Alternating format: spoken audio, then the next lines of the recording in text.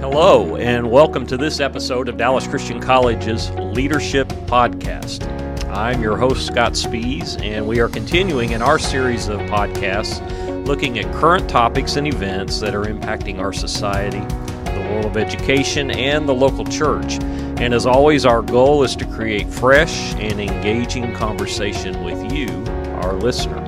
And today I'm here with DCC's President, Dr. Brian Smith, the Vice President of Academic Affairs, Dr. John Derry, and Mark Worley, DCC's Vice President of Institutional Advancement. In this episode, we are discussing the future of Christian higher education, especially in light of our current state of affairs. And so I'm going to turn it over now to Mark Worley, who is our moderator, and I'll let him kick us off. Thanks, Scott. Hey, we're here with a couple of really powerhouse folks in the area of higher education. So I know that you're familiar with Dr. Brian Smith, who has shared on Christian Worldview. Also, the president of DCC, so he speaks from an academic background for sure. Dr. John Derry is also with us here, Vice President for Academic Affairs at DCC, but he's got a rich history in higher education. So, John, why don't you just share a little bit about where you started, where you came from, what you're doing? Yeah, thanks, Mark. It's good to be with you today, and I appreciate the opportunity to be a part of the podcast. I've spent my entire career in Christian higher education, going back over 35 years, and that started out with as a VP for student development at Milligan College in Tennessee, and then I left there and I was president here at Dallas for 5 years. Great experience and really loved that. And then went from DCC to Hope International University, where I was president for 16 years. And then we retired just last year and moved back to Texas to be near some family. And in doing so, had the opportunity to come back and be a part of DCC again. So just really love being back, and some of the same people that I hired when I was here as president are still with us. So commend you for that. Yeah, so a couple of things. One is John has just been published in a Christian Standard, an article that you wrote on higher education. And, I think John is coming from 16 years in California. And so we're going to follow up on that because, boy, that just must have been a difficult place to be in higher education. So we'll talk a little bit more about that. But your article was entitled Navigating the Perfect Storm, and it really had to do with the state of higher education. So why don't you talk a little bit about that, John? Just, why you wrote the article and kind of some of the aspects of that article. Yeah, I'd be glad to. When, as I mentioned, I retired last year, and when I did, there were about 6 other Christian university presidents in Southern California who retired at the same time. And it wasn't like we coordinated our decision, but it was... or you might have. We might have. And, well, actually, I've said Let's bail. we knew that COVID-19 was coming, so we decided we probably should retire before I got here. So right. Unfortunately, Brian didn't get the word. That's right. Nobody told me. Yeah. So... But and recently I was on a Zoom call with several of those guys, and we were all reflecting on our time in California about how challenging it had been, all the things that were happening in higher education. And then when this COVID-19 thing hit, I said, that's just one more, it's kind of like the icing on the cake. And so it reminded me of that movie, The Perfect Storm, with George Clooney, how all these weather conditions kind of came together at the same time for this enormous, unprecedented storm. And so I thought that's kind of what's happening in higher education today. And there's a lot of challenges that we're facing, especially as Christian colleges, but all of higher education as well. So, John, do you view that as a challenge or kind of a depressing type of thing to see, the state of Christian higher education? Well, I think it'd be easy to get depressed. I mentioned in the article that there's a guy named Clayton Christensen, who is a Harvard professor in the business college there, who has been named one of the greatest thinkers in the world, and he's the father of what's called disruption theory. And disruption theory is how there are certain things that happen in our culture and society that just turn everything upside down. And that technology coming along just changed our world. It changed retail, it changed banking, it changed healthcare, and it impacted higher education as well. So he said what you've seen happening in the rest of the world is going to happen in higher education, because we've been following this same model now for about over 200 years in America. And now this perfect storm is coming together. And he said, his prediction were that in the next 10 to 15 years, as many as half of colleges and universities, not just Christian colleges, will either go bankrupt or close or merge. And we're already seeing some big trends along those lines with for-profit schools and private schools, state universities. The whole higher education world in kind of is chaos and turmoil right now. Yeah. So, Brian, you've been at higher education for a while in different forms, but but as a president for 6 years. What do you see? I mean, do you see? Is it exciting to you? Is it a challenge for you? Is it a danger for you? Is it depressing for you? About right here at Dallas Christian College. Right. I would give all those questions a hearty yes. Probably all of those things. It's interesting that maybe every leader has thought this, but maybe this is one of the hardest times to have come into a leadership role like this, and definitely we've been facing challenges for a while in various forms, and in Christian higher education, those are cultural challenges, they're spiritual challenges, they're all of those things. But then you've got, demographic and financial challenges and enrollment challenges and all those things that we're going to discuss that they do have a level of excitement. The truth is, and I'm sure we'll get to this in the conversation, but when you have pressure, it can drive innovation.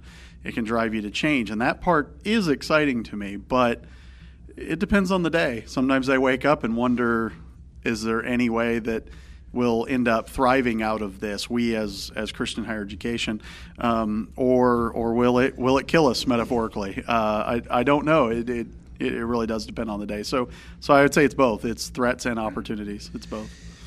Yeah. So going back to you, John, you share how a few of the conditions that are contributing to this, but historically speaking, it's almost kind of like a perfect storm. Waves come and go.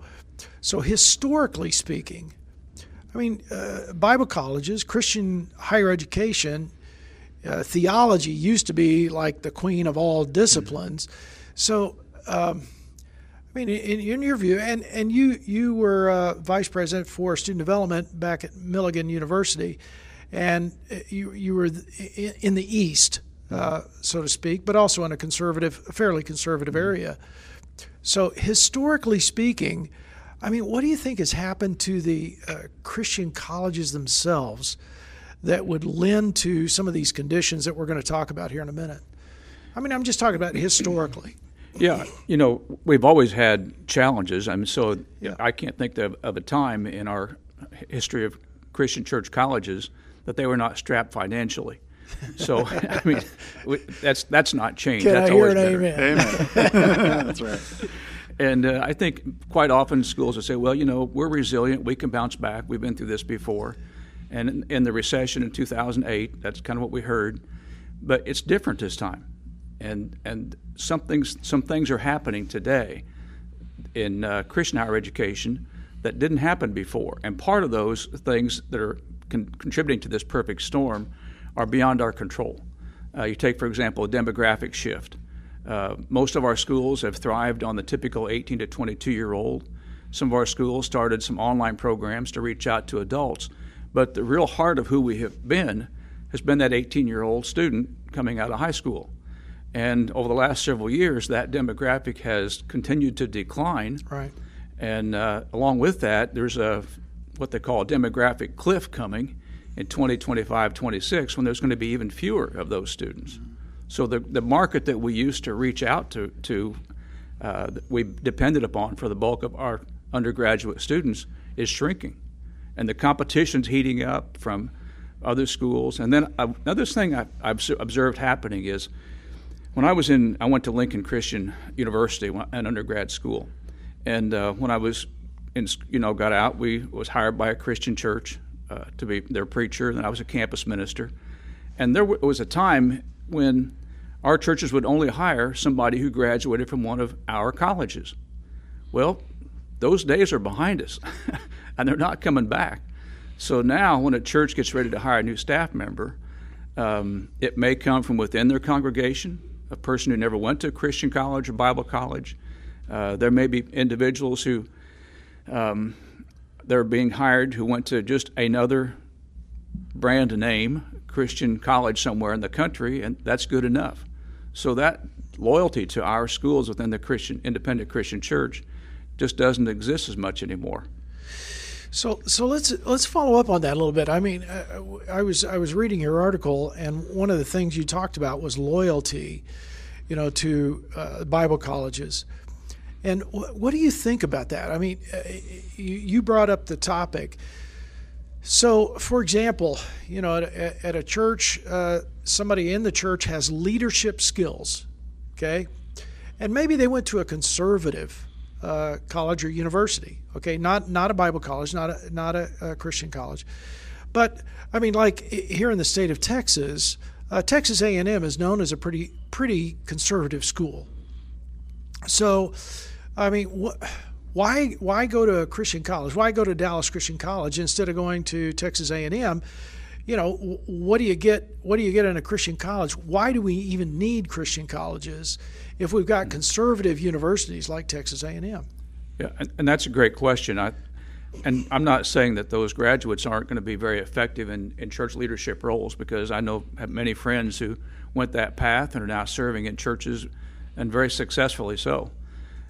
But I think that there's something unique about our colleges that understand our churches. It's kind of in our DNA. And it's not that you have to go to a Christian church Bible college or a Christian college to serve one of our churches, but when you get a student that's gone through this, they have a better understanding of the restoration movement, of our values, of our doctrines, and theology, and as Brian's been talking about, a Christian worldview. That's some things that they get from our schools that they're just not getting at those institutions. And so when a church hires somebody like that, then they're faced with, okay, how do I give them what they didn't get at that institution? And so I think there's an opportunity there for us as Dallas Christian College to come alongside those churches and say, we can provide something like that for you. And a great example of that today is what's happening at Compass Christian Church with Compass Academy, and I hope that someday you guys can do a podcast about that partnership with this church out here in Colleyville. Yeah, absolutely. Mm-hmm. So, Brian, what do you think? Why are Christian colleges needed more today? As far as church leadership. Yeah, I mean, and if you heard episode 1 and 2 of this podcast, you'll hear us talk extensively about the way that we teach Christian worldview. The truth is that God can raise up leaders from anywhere. He can raise up those people with and without formal Christian education, and I don't devalue the work of the Spirit, the work of God as He does that. However, I do think it's a very special kind of preparation that colleges like ours do to help that student get deeply into the Word of God, to be able to teach it competently, to help it to transform lives and communities, and take that to places of influence, to take that Christian worldview and impact society, impact their churches. I would say in a large church staff, for example, there's maybe a critical mass analogy that one could use that, you can definitely raise up leaders from within that church, and that should absolutely be key to that church. But I think that it is helpful to have some that have been through a very significant college and maybe even seminary preparation to be able to go to that next level when it comes to teaching and leading, that you just need a critical mass of those kinds of leaders to make sure that the church stays on mission and is successful the way God wants it to be. Yeah, it almost sounds a little bit like an infomercial, and we don't mean it that no, way. No, absolutely not. I mean, we are truly talking about the role of Christian higher education. That's what we're talking about. So, John, in your article, you were saying, hey, there's a few conditions that are contributing to the higher higher education perfect storm. You mentioned the fewer high school graduates, and demographics tell us that. I mean, I'm a millennial, and my generation was the largest. Thank you. Just wanted to catch you on that. Yeah, I'm a baby boomer. So I'm a baby boomer. Nobody on this right. podcast can see you, but I don't think you're a you didn't millennial. look that young to me either. I'm not that young. I'm not that young. Thank you. God bless you both. Okay, so as a baby boomer, my generation was the largest. And I know when I was going to college, man, everybody was going to college primarily because of a thing called Vietnam War. But millennials, that's where I was going. Millennials were actually the larger generation, and I could see that from prospective students and things like that. That I think, John, you mentioned falling off a cliff. You have that, but that along with other things, and so John, you mentioned another condition was the questioning the value and necessity of a college degree. Period. Why don't you talk a little bit about that? Yeah, this is not unique to Christian colleges. This is across the board in higher education, where people are saying, I just don't know if it's worth spending $150,000 or $200,000 for a 4-year degree, which is what it costs at a lot of private Christian universities today. So they're thinking, I'm not sure I need to do that if I want to be a worship leader or a pastor in a church or youth minister. And but the same thing is true in the corporate world as well. You've got a lot of corporations out there, your Google and Facebook and people that are hiring thousands of employees. And they're saying, we can train you better than you can get at a college or university. Yeah. So they're questioning the value of it in terms of the other thing that we've seen a lot of criticism of, and once again, not just Christian colleges, but universities are saying, you're turning out graduates that don't know what they need to know when we hire them. And so I have to end up training them myself anyway. So that's why I really am a strong advocate for the kind of things that we're doing at DCC and other universities where people can get good practical experience while they're getting their undergraduate education. Yeah, I heard a few years ago, it's go to, you go to a Christian college, not necessarily to learn how to make a living, but how to live. But these days, parents are going, no, we don't want to spend $100,000 on knowing how to live. We want you to make a living. So how does that come into play, John? Well, and I understand that. That's a legitimate concern that families should have when their child is going to a college or you're deciding about where to go to school. It's like, I really want to be a well-rounded individual, but I also have to make a living when I graduate. Yeah. I mean, that's reality. So it's important that we have tracks that people can go down that will give them the opportunity to make a living. So there's nothing to be ashamed of or embarrassed about in requesting that. It's just that when that becomes your sole deciding factor about where you're going to go to school, you got a very narrow perspective on it. Yeah, and the pressure, Brian, is on independent Christian colleges that have a tendency to want to sell out, I guess is the word, to say, look, wait, we've got to move completely to the practical aspects and let's back off of the Bible. But I know that here at Dallas Christian College, we have a major in Bible and business, Bible and psychology, Bible and. Right. So what led to that? Yeah, well, if we back up to the purpose of higher education for centuries now, it's been more about developing the whole person. And the recent shift, the recent criticism of that, when you hear of it, it's mostly on financial terms. It's mostly about what does that do economically, what does that do career-wise. Again, a very legitimate concern, but that's exactly what we have to try so hard to balance at all Christian colleges and universities, is to figure out how do we help that person develop fully as a follower of Christ, as a person who can proclaim the gospel, but also as a person who has Christian worldview, but also as a person who can actually pursue a professional career and not just be as good as someone from a, quote, secular university, but maybe better, maybe more ethically minded, maybe more well-rounded, because the truth is that having a good career with or without a college education will only get you so far in life that For most of us who had a great experience in higher education, maybe even graduate degrees, at least for me, I'll just speak for myself then, it's more about what it did to me, what it turned me into, what it helped me become. I appreciate all the other aspects, but it's bigger than that. It's got to be, because the way that Christian higher education, and even education is discussed in our culture is very reductionist. Not to use a big word like I did the last couple of weeks, but it's reductionist. Education's purely about getting something. It's getting a career, getting a salary, driving economics. All valid points. But in our culture, I think more than ever, we've got to think about what kind of people are we producing?